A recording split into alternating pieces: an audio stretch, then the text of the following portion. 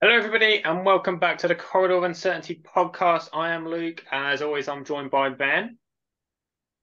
Yo, Hello, and today we are joined by another guest on the Corridor of Uncertainty podcast. We were talking about Tottenham recently on the podcast. We wanted to see what the Tottenham fans were thinking going into this new era of Tottenham. So we've gone out and got the best Tottenham fan around. George, hello, how are you? Introduce yourself. Hello, I'm George. Thank you for having me on your podcast. So we've been following George for a while. He's been our Spurs fan on our what was it Premier League prediction for last season. I can't Yeah, remember how did you do? Where did you finish? I can't remember where I put I you. think I was like joint third. I think I Right, did all right. good effort, better than Spurs. So can't complain. Um, so yeah, George has got a blog. Do you want to tell us a bit about the blog? Why did you start the blog? And yeah, just a bit about that. Yeah, so my blog is called The Ridge Report, and I started it earlier on this year because I'd quite like to, at some point in the future, maybe go on and become a sports writer or a sports journalist. And I thought it was a good way to test myself. I think I'm fairly decent when it comes to speaking about my content. And I've made videos in the past for stuff.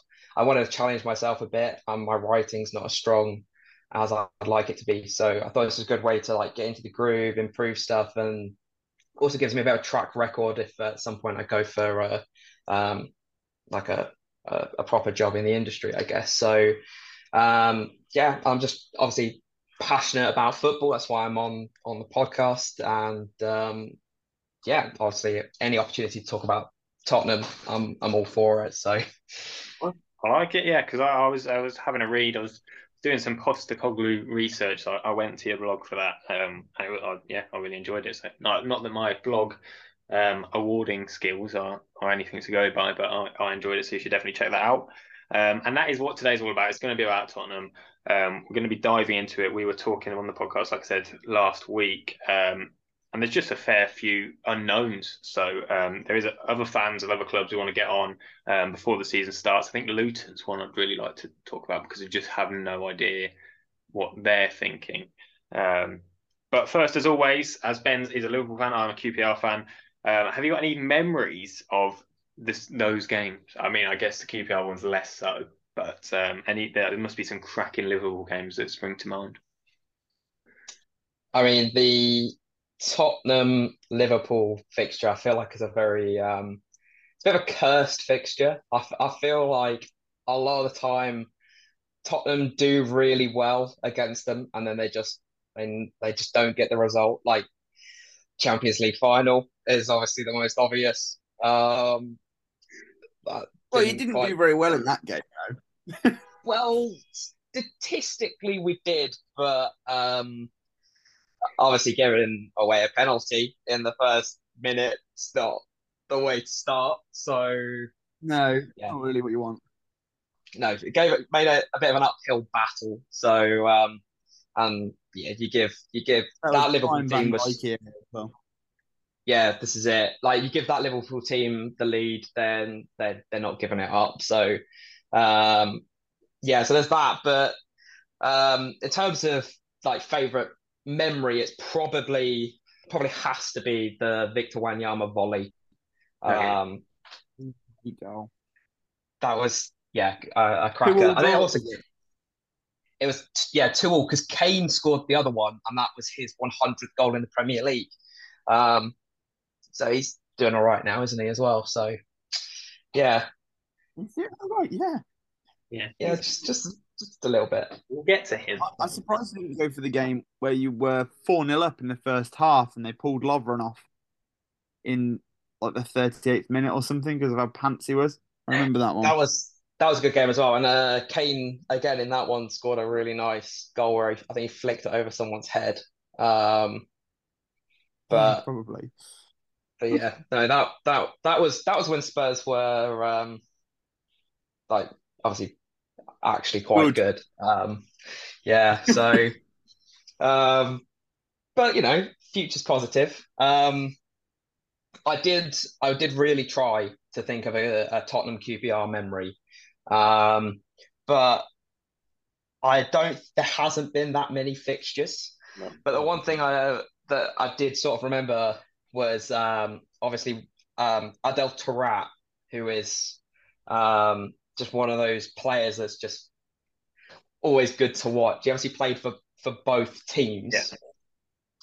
And then I actually had a look to see um, if there are any other players, and like the list of players that play for both Tottenham and A lot. QPR is actually Yeah. it's a lot, but they're also quite impressive names. Like you're Yeah, looking yeah. at Kyle Les Walker. Ferdinand, Clive Allen, Carl Walker, yeah, um, And Josh Peter Townsend. Crouch, yeah, Townsend is one, Sandro. Jermaine Yeah. Yeah, Sandro, great count, Ben. Oh, Sandro as Thank well you. is also yeah, and then obviously Nico Cranchar. Yeah. That's because we both had Harry Redknapp as manager. Yeah. So yeah, a really good list and actually quite a good like connection between the two Yeah. clubs. So Oh, and Jack Clark as well, actually, just to he oh might. yes, that's also true. Yeah, there's a bunch of actually youngsters as well because I think Luke Amos Yeah, and Stephen Corker yeah. play for both. There's plenty. So yeah. Go on, Ben. What's your favourite Liverpool Spurs memory? Get it over with. I feel like you said, you've been the team that have been cursed more in recent time. So maybe I'll go for the lockdown game where it was like one of the first games that had fans back, I think, and it was a 90th minute winner from Firmino, I think. That was quite a good game. That was 2-1 if I And remember then, correctly. yeah, that's what I've got in And my head. I think you even and scored first, actually. they did. And then Steven Bergwijn hit the post on a 1v1. And I think if he did, honestly, I think that was like turning point moment for Mourinho's Tottenham. I think if that goes in, Bergwijn gains confidence and Spurs kick on. It doesn't. And then obviously Liverpool punished them. So yeah. Yeah. And then I think there was a game last season as well. Or it might have even been early this year. I can't even remember. Where you scored first again, in like the first minute, and we pulled it back. So we always seem to do all right against Tottenham after, like you Yes. say, looking like you're doing all right. Although I can't get on the board with the Champions League final comment. I can't lie. I thought we were. I I'm wouldn't say just we were I'm gonna be looking honest, like we were like going to look. I'm gonna be honest, I don't remember the Champions League final that much, and I, for obvious reasons, haven't gone back and watched the highlights, and I don't Neither think have I. I ever will. But from what I remember, like statistically, I feel like Spurs had something like 65% possession. They had more shots. They just couldn't get the ball over the line. Feel free to fact check me, No, but no, I don't. I don't. I mean, to be honest, it's well remembered as the most boring Champions League final in recent time. for For a reason, it was a sure. very boring Champions League final. Um, but it was the one that we won, and we've been in three as of late, and it was the one we won. So I'm going to remember that. Divock Origi Obviously, scored, which was a bonus. yeah, it was a good goal from him as well. And yeah, to be fair, like it doesn't matter if you dominate the possession of the shots. Like Liverpool dominated the one stat that mattered. Yeah. So yeah, Okay then. Was that the game? Sorry, was that the game where Van Dijk had Son and Sissoko, and that's the one where everybody's like always praising him for when he's like, oh, he knew that Son had to pass it to Sissoko, and he knew Sissoko would miss. I know the clip you're Was on it about. that? I don't know if that was the final. I feel like it would be even bigger if that was the final. I don't think that was the final. But I could be wrong. I can't remember. I did have one QPR Spurs memory. I think Adel Taarabt, talking about him, he scored a free kick and then got sent off in a 1-0 win for QPR against Tottenham. That did happen. Sprung to mind. oh, okay, that's cool. Um, I think he got time. I think he got sent off for kicking the ball away in the end. Actually, that was his second yellow. Right then, let's get into this new era of Spurs. I personally, before we put it to the expert, am very excited about this Tottenham era. However, I don't know if you saw last season, George. I did predict Tottenham to win the Premier League. Oh, So okay. yes, that actually cost me in the end £30 on a shirt that I had to buy for somebody else. And my reputation, if I had any of being able to correctly predict football, is out the window. Yeah. But I'm quite excited because I just think it's a change. It's a positive change. Um, I think I just feel like they haven't got Champions League football to contend with. It might be a season of transition, but even still, it's not going to get worse. So it's just a season to build. I think we'll get to Kane later, but I think he'll still be there. And if you've got that, that means Postecoglou can fix everything else and then worry about the striker next season because right now he knows he's got someone to score goals. But anyway, Ben, go on. What's your initial assessment of the Postecoglou before we send it to George and he can tell us all about it and how the fans feel? Um, I'm kind of agree with you in one way, but I was basically thinking it's going to go one way or the other, which sounds really obvious, but you're either going to push on, maybe get Champions League, probably end up with some sort of European tournament, or you're going to drop off even more, in my opinion. I think whatever Postecoglou does, he's got a lot of rebuilding to do to start with, and whether or not that entirely changes his tactics, where he sort of ditches the three at the back, or fine tune it. Either way, he's got to get a lot of players in for me, to be honest. I think Kane, obviously, he's a great player, but and have you actually signed Raya yet? Is that confirmed? No, that's not No, happening. Not gonna happen. that's not happening at all now. No, they Oh, have actually signed a different goalkeeper. An Italian chap that I've never heard of. Um, oh, yeah, I can't say his first name. It's like Guillermo Vicario. He's the Empoli goalkeeper. Um, he, um, I mean, I'll be honest, I didn't know he existed about 5 days ago. Um, no. but I'm already sold. So he was wanted by Bayern Munich in January when Neuer broke his leg. Inter Milan wanted to sell Onana and buy him as the replacement, and Juventus were also eyeing him up. And I think Opta put out a thing earlier that said that he was second for most saves in the top five leagues over the last 2 years. So Right. Well, we'll get to But transfers you're not getting right now. first one. Job done. I mean, it can't get much worse than Lloris's tail end of last season, really, or the whole of it, really. absolutely not. Yeah. So yeah, Postecoglou, George, how are the fans feeling? First of all, when he first came in, because it was like a bit of it dragged on a while before anybody came in, and then now, yeah, how's everyone looking at it? Okay, so obviously, initially when he came in, the hunt for a new manager, it went on for 72 days in the end, which is exactly how long it took when they went from Mourinho to Nuno. So they matched their own record for the longest time without a manager. So they've done that twice in 2 years now. Um, Obviously, he wasn't the first choice. Like the fans know that. Postecoglou himself knows that. Obviously, we went in for Julian Nagelsmann when Bayern like severed their ties with him for whatever reason that didn't work out. Um, Arnie Schlott was then next. That one seemed like it was going to get done as well, and then it almost turns out that he used Tottenham's interest to negotiate himself a new contract. So he's staying at Feyenoord.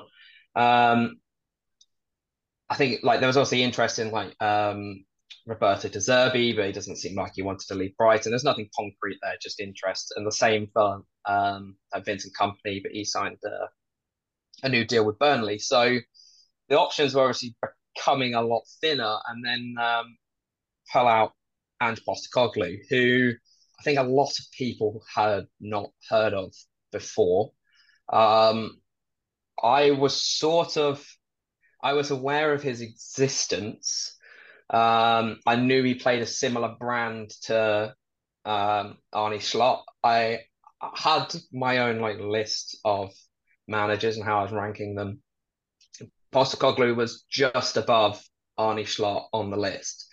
So when it got announced, I was that we were interested. I was quite happy with it. A lot of Spurs fans were not. The ones that were, interestingly, were the ones that were quite tactically knowledgeable people that actually then made me more excited because I was thinking if those people know a lot more about tactics than me and they're excited, then that has to be a positive thing.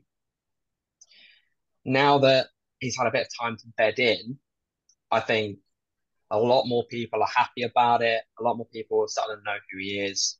And a lot of people are going to get behind him at least at the start of the season. So generally, I would say it's a positive atmosphere right now. Obviously, like for some people, there are concerns about sort of the level of Scottish football, but something that a lot of Celtic fans have said is that obviously that this is like the eighth time they've won the treble. So it doesn't sound that impressive, but they themselves have compared it and said it's nothing like the dark ages or the dark times with Neil Lennon or Brendan Rodgers, and like they absolutely adore him, which again just makes me even more excited for what's coming up, basically. Yeah, it's definitely more of a clean break than the Rodgers one. And now they've ended up back with him again.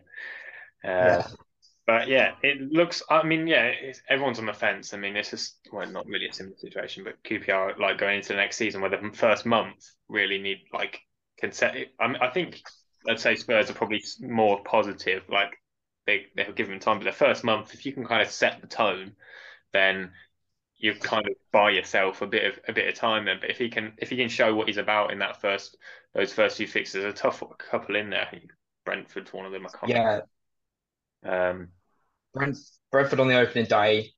Um, we have Man United as the first home game as the second fixture. Three of the first four are away fixtures, and Arsenal and Liverpool are within the first seven. So it really isn't um, an easy start. But I don't think he necessarily has to win them in order to keep fans on side. I think they just have to see yeah, exactly. change and positivity. And I think if they see an attractive brand of football, which is I'll get into in a minute, but that's what he offers. I think he'll do enough to keep fans on side, even if results don't go his way. Yeah. Yeah, I think exactly the same. So go on then. As style of play is obviously it's going to be a massive, massive shift. Like Ben said, for free, I guess is likely to be gone. So without getting into the players, what should we expect to see, like formation wise, and how the positions are going to work out? Okay, so Postecoglou is he's actually a manager that's very set in his ways, right? In, in a sense of he has a style that he wants to play and he won't alter it. Which I know is a concern for like Conte. That's exactly the same sort of problem that we've had with him. He was just constantly playing the three back. But in terms of Postecoglou, I see this more as a positive, especially in the early games, because he's going to try and embed this style into the players, and that even if that means forcing it on them.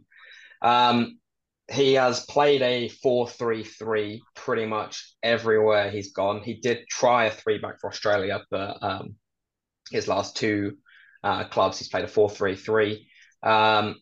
It in transition, when they get into settled possession, goes into more of a 2-3-5 shape. So it's the same sort of shapes that you see Pep Guardiola moving Man City into Arteta with Arsenal, Vincent Kompany with Burnley, Roberto De Zerbi with Brighton, and Eric Ten Hag with Man United. It's a very modern style of football, which I found a little bit. It's a little bit surprising considering compared to all those managers, he's on the older end of the scale. But he does adapt his football to be as modern as possible, and keeps it. He tries to keep up to date with the trends, but this is something that he has been doing for a while. So yeah, it's an incredibly attacking shape. It's the complete opposite of Conte, who's very rigid and want to be defensively secure. This is all front foot football. The advantage of having the inverted fullbacks means that when you're in possession, you create quite a solid structure in the center of the pitch. Means if you give away the ball, which is highly likely with his tactics, because he wants his players to play dangerous, risky passes, having the inverted fullbacks in the center of the pitch allows them to quickly snap on the ball, win it back quickly, and regain possession. So it's the complete opposite to what we have currently. Yeah, I think. How do you think?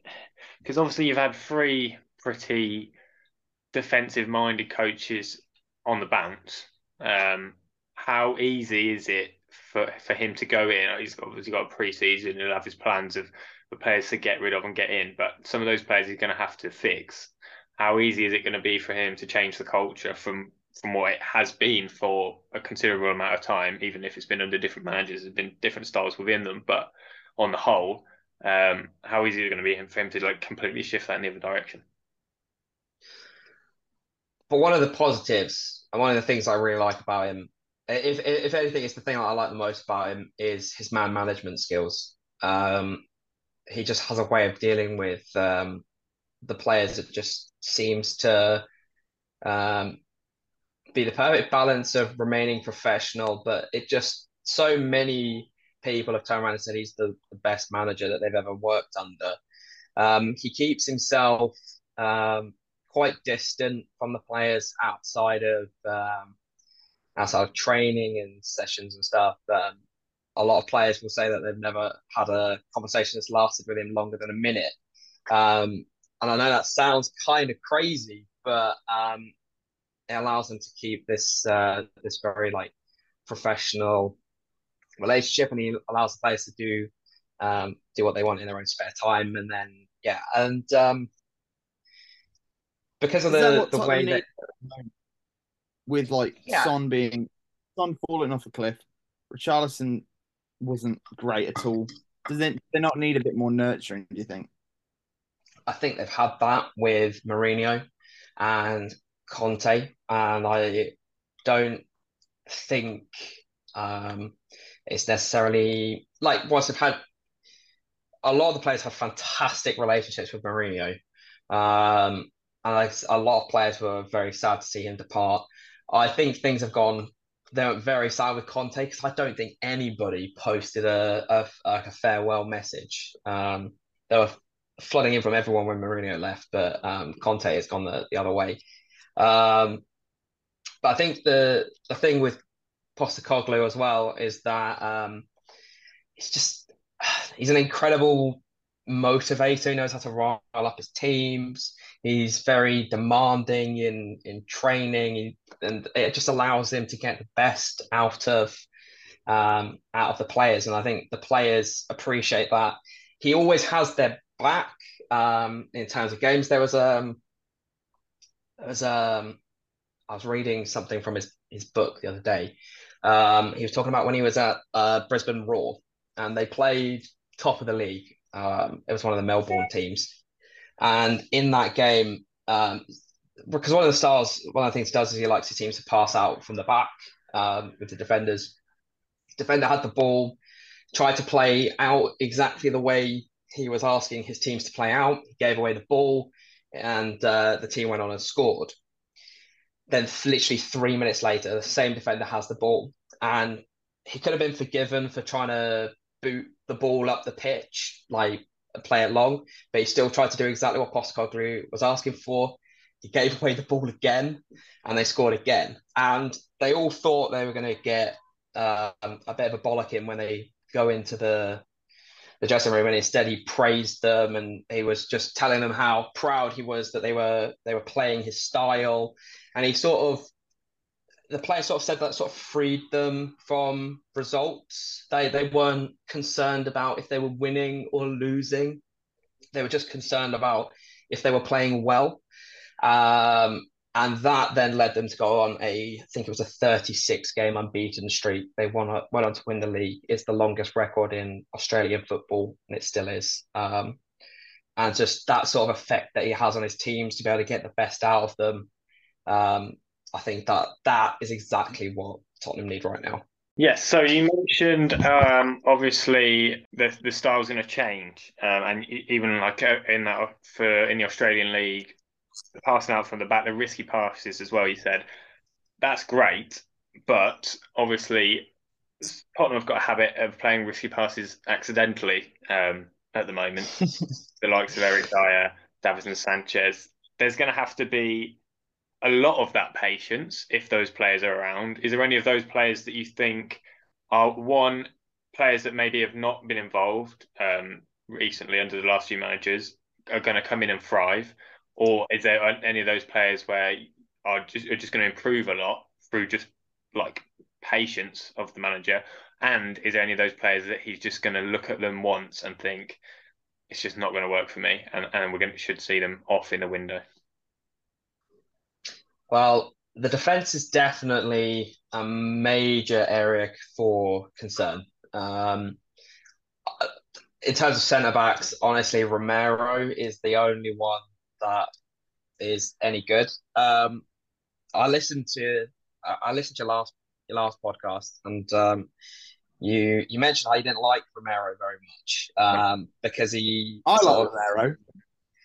yeah, I heard you did, but yeah, I also you said like he sort of doesn't stay on his feet, makes a lot of rash tackles, that sort of thing. And honestly, I think part of that is just due to the fact he doesn't have the support around him. He's the only one. Like if you could clone him and you have another Romero next to him, he'd be fine. He wouldn't pick up anywhere near as many yellows. I think like And the other we Romero played Man picked City. them all up. But the thing is, like, so like when we played Man City earlier on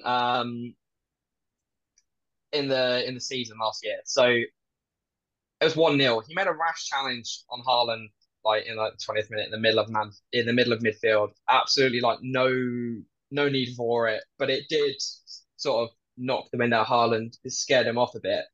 But then that meant later on in the game, when I had Jack Grealish running through, he had to commit to this challenge on the side of the pitch. And he knew that if he didn't go for it, they were through on goal. He mistimed it, and then they got him a second yellow and he was off. Thankfully, Spurs held on, but it's things like that where I think if he knew he had somebody next to him that could do the job properly, he wouldn't be making such just silly tackles or what appear to be silly tackles. Yeah.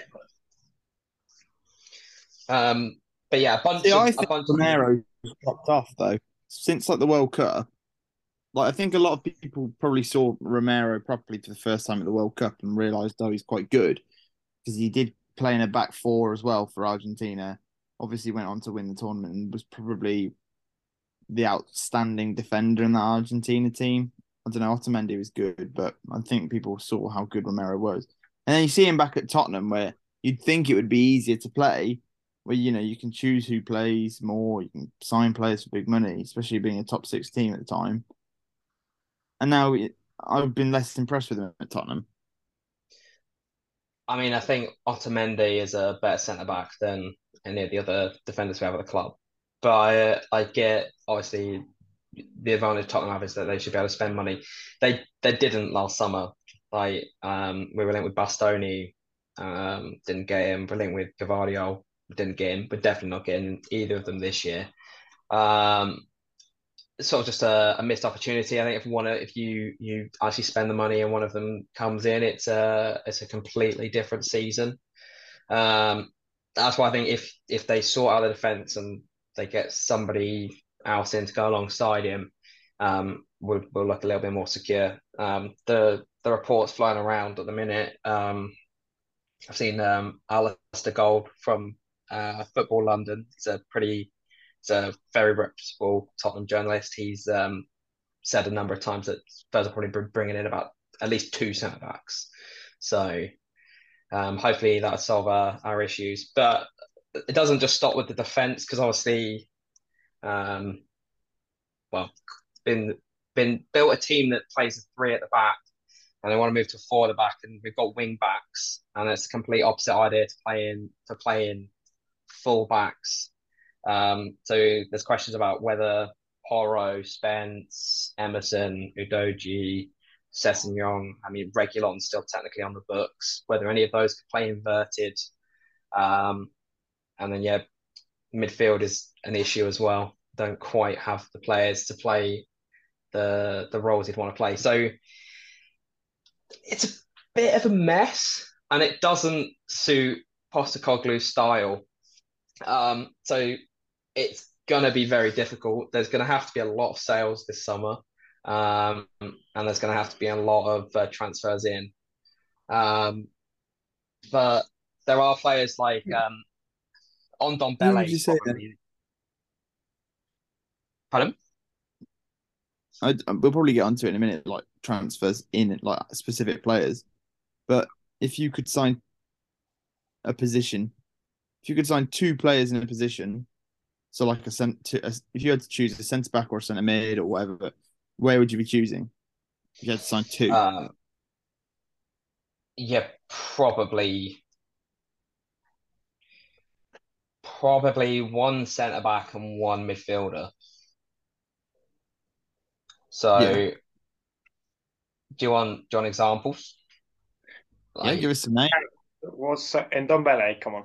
Is he gonna come back and tear it up? Plan.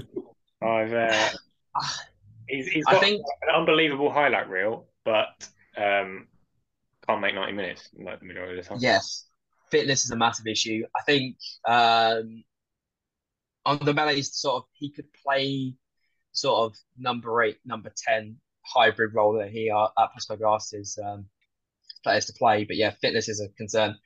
I think Lo Celso would also play it really well, but I just he doesn't want to stay. I don't think he's probably our best midfielder other than Bentancur. So it's going to be a shame to lose him. But if he doesn't want to stay, then you can't force him. He's one of the few players that actually holds value. So sort of might as well take what we can get, I guess. Um, I do think there'll be like one surprising player somewhere that no one's expecting to do well that will do well. He just has that. Postecoglou just has that ability to bring the best out of people. It may well be someone like Davinson Sanchez, just because of like what he did with Cameron Carter-Vickers at Celtic. Spurs had him for like 8 years. He went out on loan basically every year. Went out on loan to Celtic. They loved him. They bought him for like I think it was 8 million, and he's played that role perfectly. And Tottenham didn't think he'd ever be Premier League quality, and now it's almost like, well, when is a Premier League team going to come in for him? Not if. So um, yeah, there'll be someone that's a surprise for sure. If you're lining up then, so we'll get to transfers after this. If you're lining up right now, free transfers. So who do you think he's going to take a liking to? If you're going to put an 11 out there now and you've got to just deal with what you've got, what would he do? I mean, okay, so I think do you want a full 11 or So well, just do like so the back four is going to be like a bit tricky, but he's going to have to keep some of those guys around. So some of them are going to play a part. So who is going to be the best option? Who's going to get those minutes at fullback?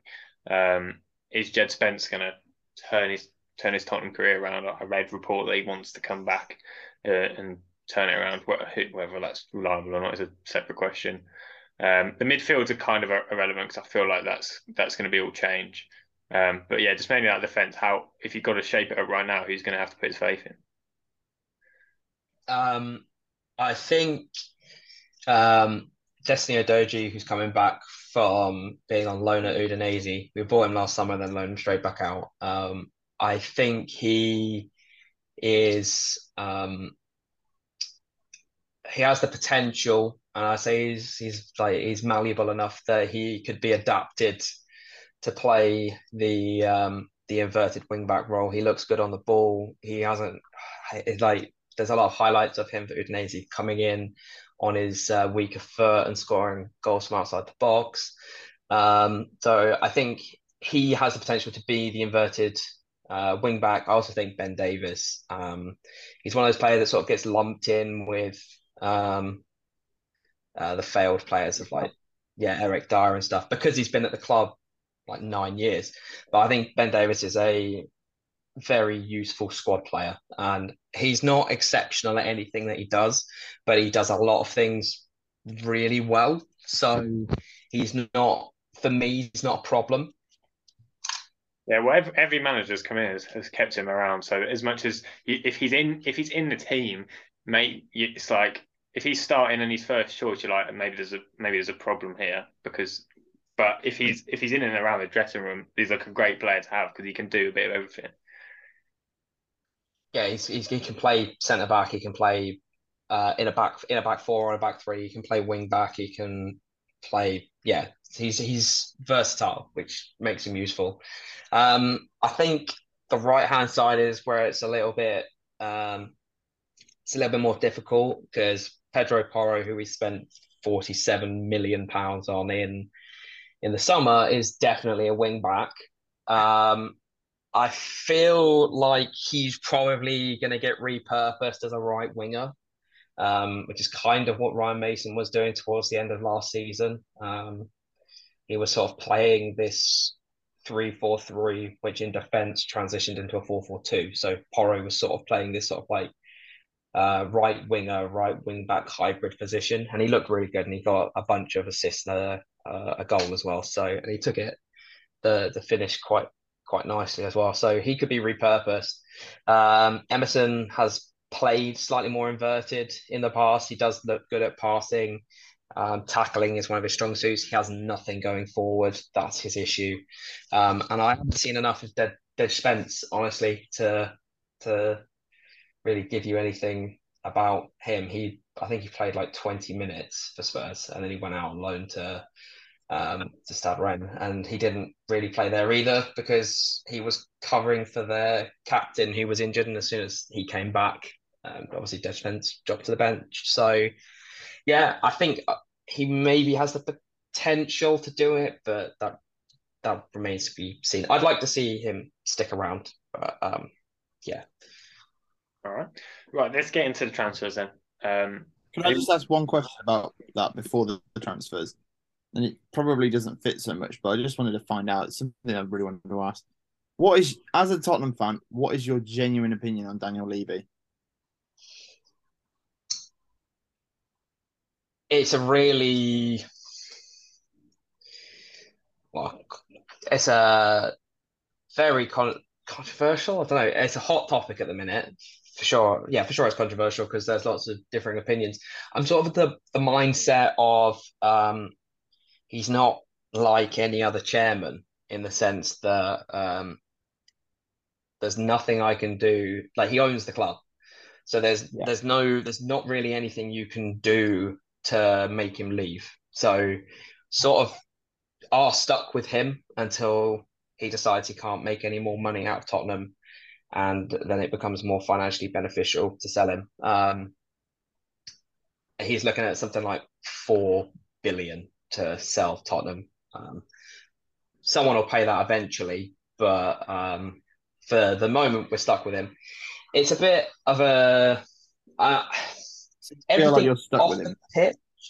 Yeah, stuck with him. He's done a lot. He has done a lot of good things. Like he obviously the stadium is fantastic. The training ground is incredible, but as so he's sort of given us the stability where, unlike Aston Villa, who dropped off, and Everton that are, towards the bottom of the Premier League, like he's almost given Tottenham the stability that realistically a trophy. That's obviously the main thing. And yeah, as Pochettino said, like you can have a very nice house, but there's no point if you haven't got any furniture. Um, and the quality of players has not been up to par, and recruitment has been poor. I saw Daniel Levy. He said like, oh, he spent money on players, and yeah, he has. Like, he spent a lot of money on Ndombele and Lo Celso, and then he sacked the manager that they were bought for. So it's poor recruitment, and Porro almost could be the same sort of thing. It's just a lot of money on a player for one specific manager who has already gone.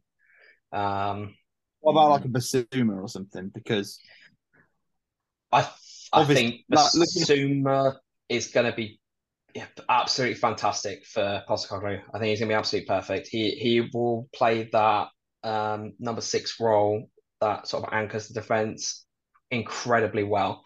Um, I think we'll see more of what we saw with him at Brighton. He didn't get the freedom under Conte. Postecoglou will give him the freedom to do what he does best. So I think we'll see the best out of Basuma. And I also think, obviously, Richarlison, I've seen he's in a lot of people's like flops of the season. Obviously, one Premier League goal.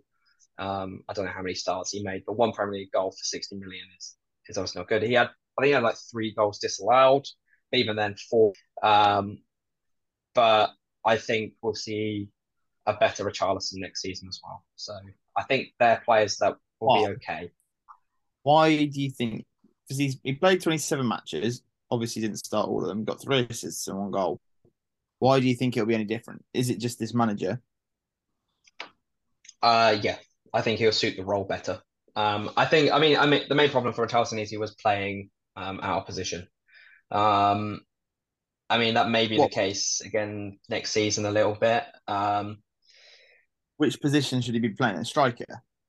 Yeah, He can't drop which Kane. no. So this is the weird thing is that if you look at the profile of the strikers, the one that probably better suits Postecoglou's style is Richarlison. Now, obviously, you're not going to drop Harry Kane, and he has used a sort of false nine when he was at Yokohama Marinos. So um, he'll be able to he'll obviously be able to get Harry Kane to work. Like that's absolutely fine. But I'm just saying, as an option, having Richarlison there is not a bad thing, and I think yeah, I think we'll see an improved Richarlison next year. Who else needs to join in there? Who are you looking at to sign? Um, Centre back obviously going to be the key. I don't think that's realistic whatsoever. I don't see why he'd want to join Tottenham. I don't see why he'd want to leave Man City. But he's obviously not first choice anymore. Yeah. He does play, he's used to playing in a very similar system, so it wouldn't be hard for him to adapt. He is an incredible centre back, and the fact that he's only a reserve for Man City just sort of speaks volumes of the quality they have. Um, my main concern with him, though, is that he's 29. You think you're doing a rebuild, and if you do a rebuild similar to if we take the rivals just down the road, they've done a 4-year rebuild to get back to the top. Playing for Bayer Leverkusen, and he's used to playing on the right or the left. 6'4", extremely physical, quick, has excellent passing ability, and I think he's achievable.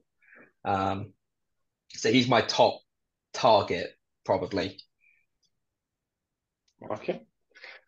What makes you think that he'd want to join Tottenham though? Because you haven't got any Champions League. I think they have some Champions League at the moment. I think they're in the Europa League. I think, um, honestly, the pull of the Premier League at the minute is insane, and And Premier League Saudi Arabia clubs. can call it, in which case that's where they'll be going.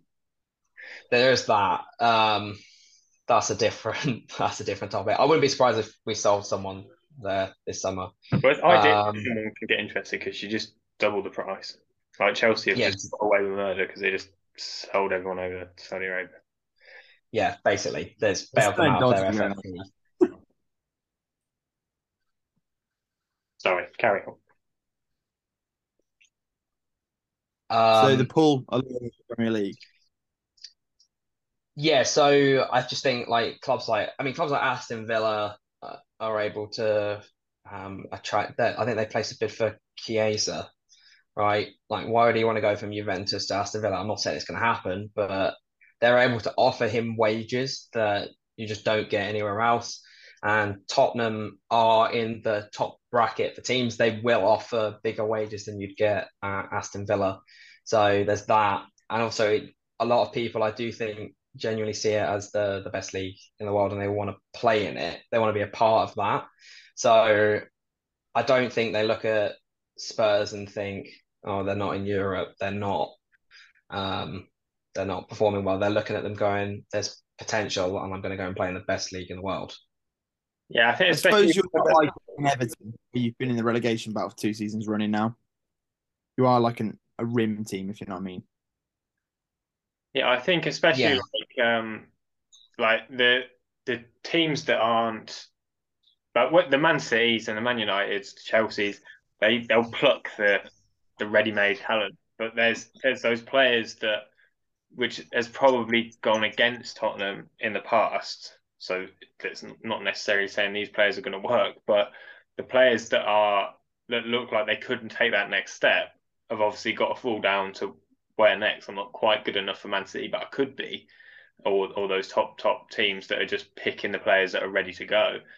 Then who's next? Who's got the best training ground? Who's got the best facilities? It's Tottenham. So this season, I'll prove I'm good, and next season will hopefully be in Europe. If not, somebody else will come and pick me up, or you'll turn into a long list of Tottenham players that have not ended up that way. yeah. Well, I think that's one of the mistakes Spurs made was moving away from being a selling club. Um, because when you're selling people, like this is where Brighton do really well, obviously, is they make these fantastic talents or they pick them up elsewhere, they develop them, and they sell them for more money, and then they buy new ones. And like Tottenham, their the rebuild really, or the trajectory to where they are now, really sort of began with the sale of Gareth Bale. Yeah, Even though the money wasn't spent smartly, um, it did allow them to pick up Christian Eriksen, and then that's obviously that obviously worked out really well. And the other thing Spurs didn't, they stopped doing, I don't really know why, was picking up talents from the Championship and below. A lot of the time they picked up like the best player from um, that season, and then they'd obviously going to be fantastic. And so like Dele Alli is a prime example of that. And I think because they moved away from that strategy, they've missed out on people like Eze and Elise, who are now worth 2, 3 times more yeah, than they would have been if we'd have just picked them up. So it's that sort of strategy they miss. It's why Alex Scott from Bristol City is one of those players that I would really like to see Spurs pick up because I think he's that sort of next player that could be in that bracket. And he's a Tottenham supporter, so it kind of seems silly not to do it. yeah. That much. I mean, he still is a season away from being like a proper Premier League footballer. But if you take that hit now, 25 million, I think is the asking price for him. If you take that hit now, you develop him next season, especially Tottenham have got, it's not like he has to play every minute. And then he has another good season starting lots of games. Like you said, with Eze and Elise, it will be twice that.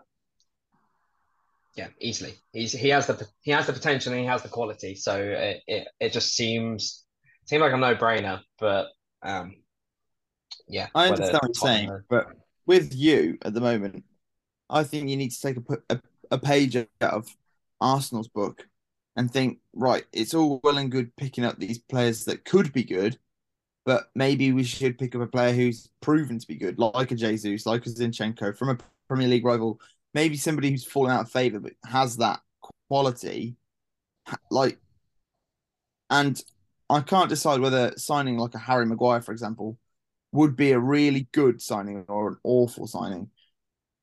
Because I think United, he's cursed at United. He needs to get out of there. But he obviously plays so well for England. We've seen him play in a back four and a back three. Like, could it be worth a punt? Especially how he's priced. You're not going to pay anything near 80 million. Just the Um, wages, I suppose, with him. Tottenham were linked with him, and I think Harry Maguire is definitely over. He's overhated, but the quality is. And if he went to someone like a Leicester, obviously they've gone down, but if it had gone back to Leicester, say this season, I think it'd have been a very different story. I don't think he suits Postecoglou, though. I don't think he'd suit his system at all.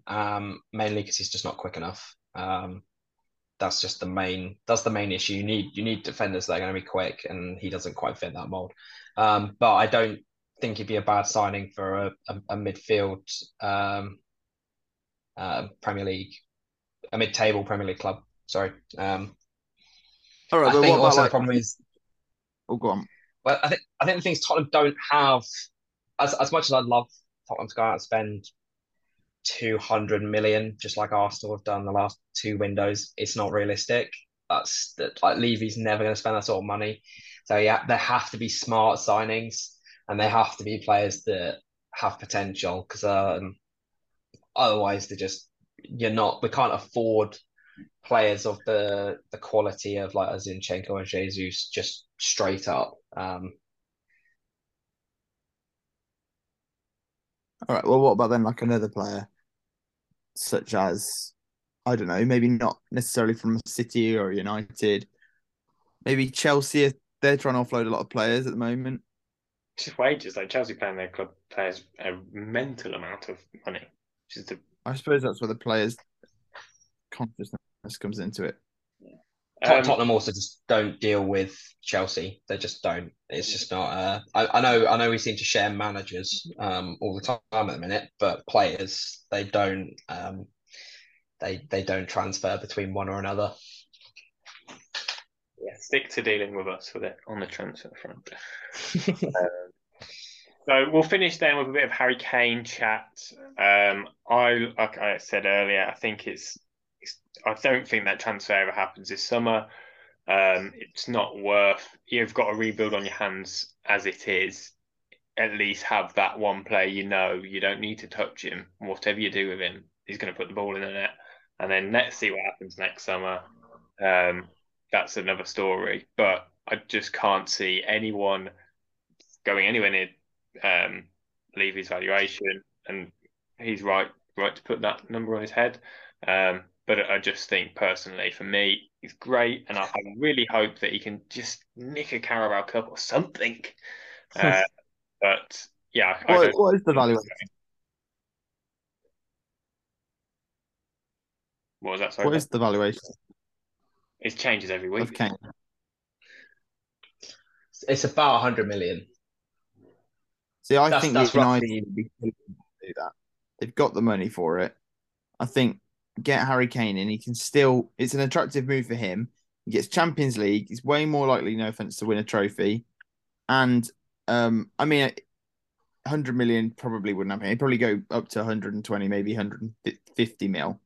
But if they could get him for 100 mil, I don't know if Tottenham would be stupid not to accept that, especially if he's going to be off next season anyway for free. So I did a piece on whether to sell Harry Kane or not, and my ultimate conclusion is that Spurs should actively be trying to sell him. And if that means taking 70 million, 80 million, particularly if you can actually guarantee that he goes to Real Madrid or Bayern Munich, then absolutely you Away should from do that. England. He's, pardon? Away from England. Yeah, basically, so to see him play against us in the league would be great. He's also like he's young enough. He's only 29. You know, he's young enough that he could go play 3 seasons for Real Madrid, come back and then beat Shearer's record. It's not that he has to stay in the Premier League now in order to beat it. Like, he's gonna beat it. He only needs 2 seasons. Um, so he could go abroad to win silverware if he wanted to. Um, but I just think having the 70, 80 million is more beneficial for the rebuild than to not have it at all. It's sort of weighing it up is, do you think having him for 1 season is worth 70 million? Or do you pay 70 million for probably what, 30 goals? I'd say it's close. Yeah, And on a personal level, I'll be extremely happy to see him stay. I just think like they should be taking the PSG approach with Mbappe, where they're actively trying to offload him because he's already said he wants to leave and he's only got a year left on his deal. yeah, So I yeah. agree with you. I think I'd really. Um, if he's not going to sign a new contract, which in fairness he hasn't said he wouldn't do, has he? He looks like no, he he wants to hasn't. leave, but And he's not gone. there is a part of me that thinks that if Tottenham could win a trophy next year, that maybe just winning that trophy at Tottenham, whether it's just a Carabao Cup or if it's an FA Cup, whether he'll just be satisfied with that and winning a trophy with Tottenham will be um, more important to him than going and winning a Champions League with Real Madrid. And so maybe if Tottenham can nick a trophy next year, he'd commit, especially if he thought that the club were going in the right direction. But there's certainly no guarantee of that. Yeah, I Like think we he's had the promise of the club going in the right direction so many times, and then it turning around 180 degrees and going in the opposite. So I think he goes next summer. I think he bags goals next season, and he really helps. I think this season it really helps to just, like I said, just not worry about it. He can fix that. He can sort the defense playing out from the back. He can change that midfield. He can maybe, if he can have a look at Richarlison and say, is he going to be my number 9 in the future, or do I need to go and get my next Harry Kane next summer? But I think he's such a good player. I think it's too big a risk to lose him. If it's an English club as well, I don't think if Man United come calling with 100 million, I think he just says, oh no, sorry, I did mean 150 actually, and just keeps up in it. I can't see him selling him to another English club. No, I don't think Daniel Levy wants to go down as the man that sold Tottenham's best ever player. Yeah, So that's not something he'd ever be able to recover from. And from a PR point of view, if Kane decides to move on, he can say, "Well, I offered him a contract. I wanted to keep him. He didn't want to stay." So he can try and make himself not look as bad. Um, yeah. I absolutely hate Daniel Levy. He really bothers me. I mean, I'm certainly not a fan, but like I said, I feel like we're definitely just we're stuck with him. It's just the There's Tottenham documentary on Amazon when he sat there eating lunch with the players, and there's nothing like wrong with that, but I was just there like, oh, go away, mate. You're so annoying. yeah, That was the one that really bothered me. doesn't know when he's not wanted. Oh, you wouldn't get that with Postecoglou. Yeah. He'll stay away. So, but yeah, no, Daniel Levy definitely has his fingers in all of the pies, and that's sort of his problem as well. So, right. It's just like, oh, I've been on holiday with Pochettino. It was really good fun, but I had to sack him because he was doing a rubbish job. Like, shut up. Right then, we'll finish with that. Thank you. I've really enjoyed this podcast. I hope we've incited the fans of the Premier League and Spurs fans that have come along. I hope you've enjoyed it. We'll get you back for definitely at some point in the season. We'll see how this has turned out, if it's gone to plan or not. And we'll definitely be calling you up for your Premier League prediction once again as our Spurs fan. So yeah, just plug your socials or whatever you want to plug before we go. yeah, if you want to have a Twitter account, that's the handle's at Bayridge underscore. That's Bayridge with 2 R's, or you can go check out my blog, which is the Ridge Report. You can just find that www.theridgereport.com. So yeah, and if you go and subscribe to the blog, It's free, and all of the articles will go straight to your inbox. Lovely. Thank you very much, George, for coming on. It's been an absolute pleasure. Have a lovely weekend, and we will speak to you again soon. Goodbye. Cool. Thank you very much for having me. Bye. Hello, it's Luke. Sorry to interrupt the podcast. We had a little bit of a technical hitch here, but George goes on to talk about Tapsoba as his preferred centre-back option as a transfer target. We missed the start of that argument because of the technical difficulty and the end of the last one, but I thought I'd just mention who he's talking about from the next point on. Sorry about that. Enjoy the rest of the podcast.